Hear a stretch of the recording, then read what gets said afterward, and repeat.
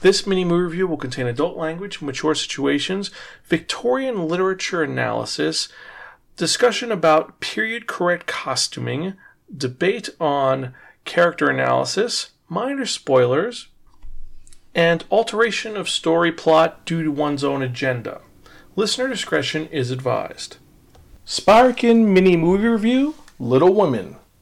Hello everyone, and welcome to a very special episode of the Sparkin Mini Movie Review, Sparkin's podcast, where we talk about new and recent films, give you a little overview of our initial thoughts, and if it's worth watching or not. I'm your host, Zan, saying konnichiwa, aloha, buongiorno, what's up? Hey, I'm Greta. Now, we didn't watch this film during its release. We actually watched it a month later. So, put that out of mind, because the Emmys are coming up, and this is a film which, well, we had to wait and watch. And it's actually a pretty cool one because, let's be honest, the director has the same name as you. Woohoo! Go unite Gretas of the world. And this is a film which actually is the 7th adaptation of the world-famous 1868 novel written by Louisa May Alcott. Can't believe there's 7 adaptations of this. I'm assuming... That's right. I can't believe there's only 7 adaptations of this. Part of me is like, okay, the reason why they did this is because every so often they remake literature classics into films so you could show them in class. It's like, okay, here's another adaptation which we could show class. It won't be as dated. And it is such a classic book, and it is like the beginning of the girl power, like, movement. Like, when you have to read this in class as a girl, you're like, wow, they're kind of badass. And while we get into this, let's actually do the last pimping. Remember, check out any of our earlier episodes at www.sparkin.com. Email us personally at Zan, that's XAN at sparkin.com, and let's get to it, shall we? Because as we said, this is the adaptation of Little Women, which it's based on a very old story, but it's done in a very unique way. And unlike the other adaptations, it doesn't start at the beginning of the book and work its way through. You start kind of middle end, over halfway through, and flash back, which I thought was beautiful. Like, it felt fresh to me. And I've watched the adaptation. I've watched the television version, the remake, the modern version, all those other versions. Yeah, I've watched it like a million times. Now, before we get into the basic plot, let's get into the characters themselves. We have Timothy Chalamet as Theodore Laurie Lawrence, who is... he's a character that... how do we put it? He's supposed to be a little bit annoying. He's like from a privileged family, educated, has a lot of money, spirals down, but ends really well. You have Tracy Letts as Mr. Dashwood. I really liked him as Mr. Dashwood. Like, that whole... that was a new thing for me, having an editor in there. Is he? So he's a new character, not from the original book? Yeah. Okay. So you had him as Mr. Dashwood. You had Luis Guerrero as Friedrich Bear, who is a interesting character. A love plot line. Yes, you also have Chris Cooper as Mr. Lawrence, the grandfather of Teddy Lawrence. Lives near the March family, kind of benefactor to the youngest March. And let's get to the March family themselves. You have Meryl Streep playing Aunt March. Oh, I love Meryl Streep as trying Aunt March. to help them find a husband, looking down on the family. You have Laura Dern as Marmee March. She did and is that her name, Marmee, or is that just That's what everybody calls her. It's like, hey, when you introduce your friends to your mom, you're like, oh, what do we call you, Mrs. So-and-so? Do I call you Mom? Do you call you Zan's mom? It's like, call me Marmee. Okay, so that's just, right. I was kind of confused. I didn't know if that was her name or whatever. So you have, as our main characters, you have Elsa Scanlon as Beth Marsh, Florence Pugh as Amy March, you have Emma Watson as Margaret Meg March, and finally, Saoirse Ronan as Jo March, our main character. Josephine March. I thought she did such a great job as Jo. And when I first knew that Emma Watson was in this and she wasn't Jo, I was so confused. Like, why are you not trying to be the heroine of this, the girl power, because she's such a You're thinking of Hermione, though. This is... No, I'm thinking about Emma Watson. She has spoken out about, like, women's liberation things, like talking about being open about their sexuality and very, very a feminist. And when you think about Josephine March or Jo March, like, she was kind of like the first feminist you're introduced to, because she's like, no, I don't have to get married, and I'm not going to marry you just because you're wealthy. I'm going to do this on my own. I don't need anybody else's help. And so I thought, like, why is she going to be Meg, who wants to marry the guy and is all like lovey-dovey? But I loved her, and I liked, what's her name? Saoirse Ronan. Yeah, I liked her. She did such a great job. But she had to carry the movie as the main character. Yeah, she did great. So, for those of you who don't know what this is about, long story short, this is a coming-of-age story of the March sisters and all the trials and tribulations as they grow up. Each of the March sisters, they each have their own personalities, and it's them becoming into adulthood or life in general. The youngest, Beth Marsh, is super shy. She's also a pianist. But she's like incredibly talented. But she lives at home, doesn't go to school.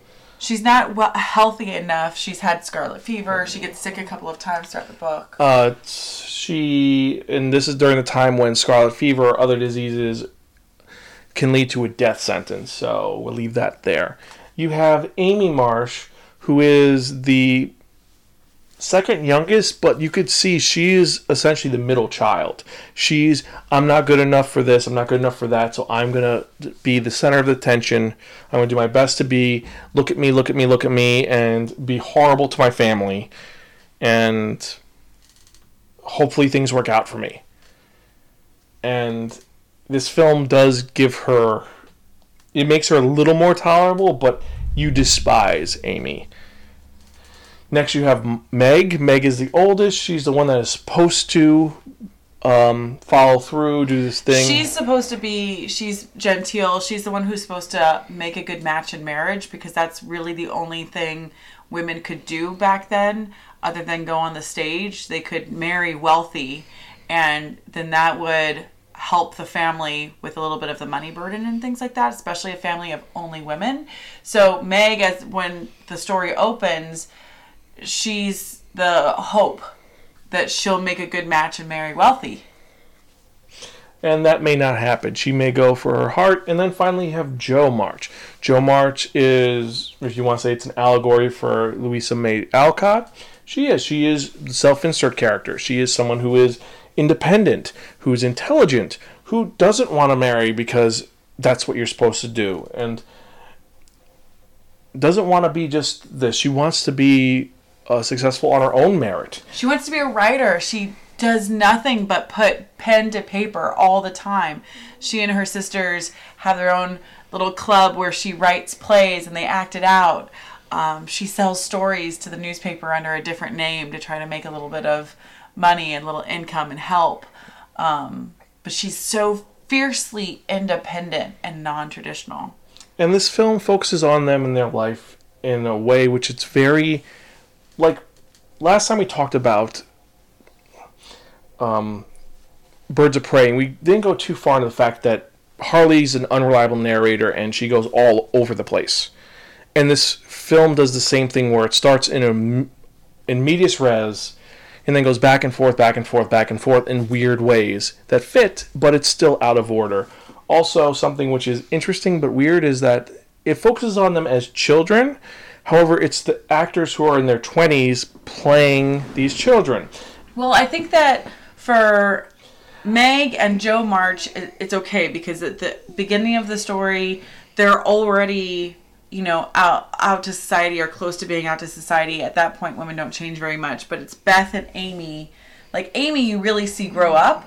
And in all the other adaptations, somebody else plays her as a child and somebody else plays her as an adult, because she's a little girl that's too young to like boys, and she's in, school where kids are trying to dip each other's hair into ink, and then when she grows up, she gets married at the end. So she's like, she goes through some massive changes, and then Beth is playing with a dolly, but it's this supposed is to be a little girl. but this is similar to, if you listen to our Spider-Man movie review, we talked about Excalibur back in the 20s of the review. In that one, we talked about how Gabriel Burns is playing young King Arthur, and he looks like he's mentally challenged because he's a 40-year-old man playing a 13-year-old. Yeah. This is kind of similar to that, not to that degree, but it's I did think that was a really I think it's a weird choice. Yeah, and I think out of the 4 daughters, if you're gonna have some be the same character as semi-children, teenagers to adulthood, it's definitely Meg and Jo March, but the other 2 need to have child actors, in my opinion. And that was a point of, issue with it. The film is a unique adaptation of this story. I loved when it came to the costumes and all of the houses were it's nominated for best costumes. But all of that, that's just one of my things. I like all the costumes, and all of the houses were historic houses filmed in variety of locations in Massachusetts. Yes, it has, and it is. Because there's so much history in Massachusetts. I thought that was really cool. There is a lot of history in this film as well. It brings up a bunch of points which you wouldn't think of. And as a film, there's something which I can't spoil, but the ending of this film is left to your interpretation because the director, I also hate when they do that. Greta Gerwig, wanted to do something very dramatically different than the norm. Now, in the original book, because I could spoil this because it's over 100 years old. In the original book, all the girls end up getting married, and Jo ends up... Not all of them. No, true, not all of them. But Jo gets married to a doctor, and things are going to be good, and she may become a writer later in life. This film does something completely different. But Jo, in the original book, Jo marries Professor Bhaer, and who has encouraged her writing and makes her be more honest and go after a bigger goal. But and she'll do it. But she'll do it later in life. But they also look at each other as equals, and it's not just this is my wife and she's going to be a token on my arm. It's a different kind of relationship. However, this film does something very different and dramatic, and it's left to your interpretation how it goes. And that, on the one hand, it's... No matter what I say, I feel like I'm going to be considered a horrible person, so I'm just going to leave it as, it was not my cup of tea, the ending I prefer. I just feel the ending just was a little too... I chose to believe neither, and that both happened, because I like a happy ending. Yes, because it's... And I'm romantic. It is a film which... If you are intrigued with historical period pieces, I think you'll enjoy it. Oh, I so enjoyed it. I kicked my feet around. I think that some of the other versions are better than this one. I don't think this is the superior Little Women adaptation. I loved maybe the 94 version. The 94 version is one of my absolute hands down favorite. But I love Meryl Streep as the wealthy aunt. I really enjoyed Sarcy. I'm probably saying her name wrong. I really enjoyed Sarcy and her view, and I thought there's this one particular scene when she's in the attic and she's a little bit older, and she breaks down to her mom, and she's, she wants to be loved. And I thought that was so raw and honest and beautiful, and I could relate to that so well that, for me, she's an actress to watch. I don't know what else she's done, but I thought that was she's done a bit. She's done quite a bit, but I thought that was just so brutally honest and full of emotion and the right character, the right everything. It was so I really liked a lot of parts of this. It's the ending I think makes the 94 version still a little bit more my favorite, and I liked that they had younger actresses play the kids. But the and then they get actors older. are all great. The visuals are great, and it's just that a couple of nitpicks that lower this. For me, right now, because I'm not doing a full review, I give this a borrow from a friend. Huh. I think we're gonna own it. So. Well, we'll see if we. I really like it. Well, but you guys let us know what you guys think if you watch it. Also, it's a pretty well.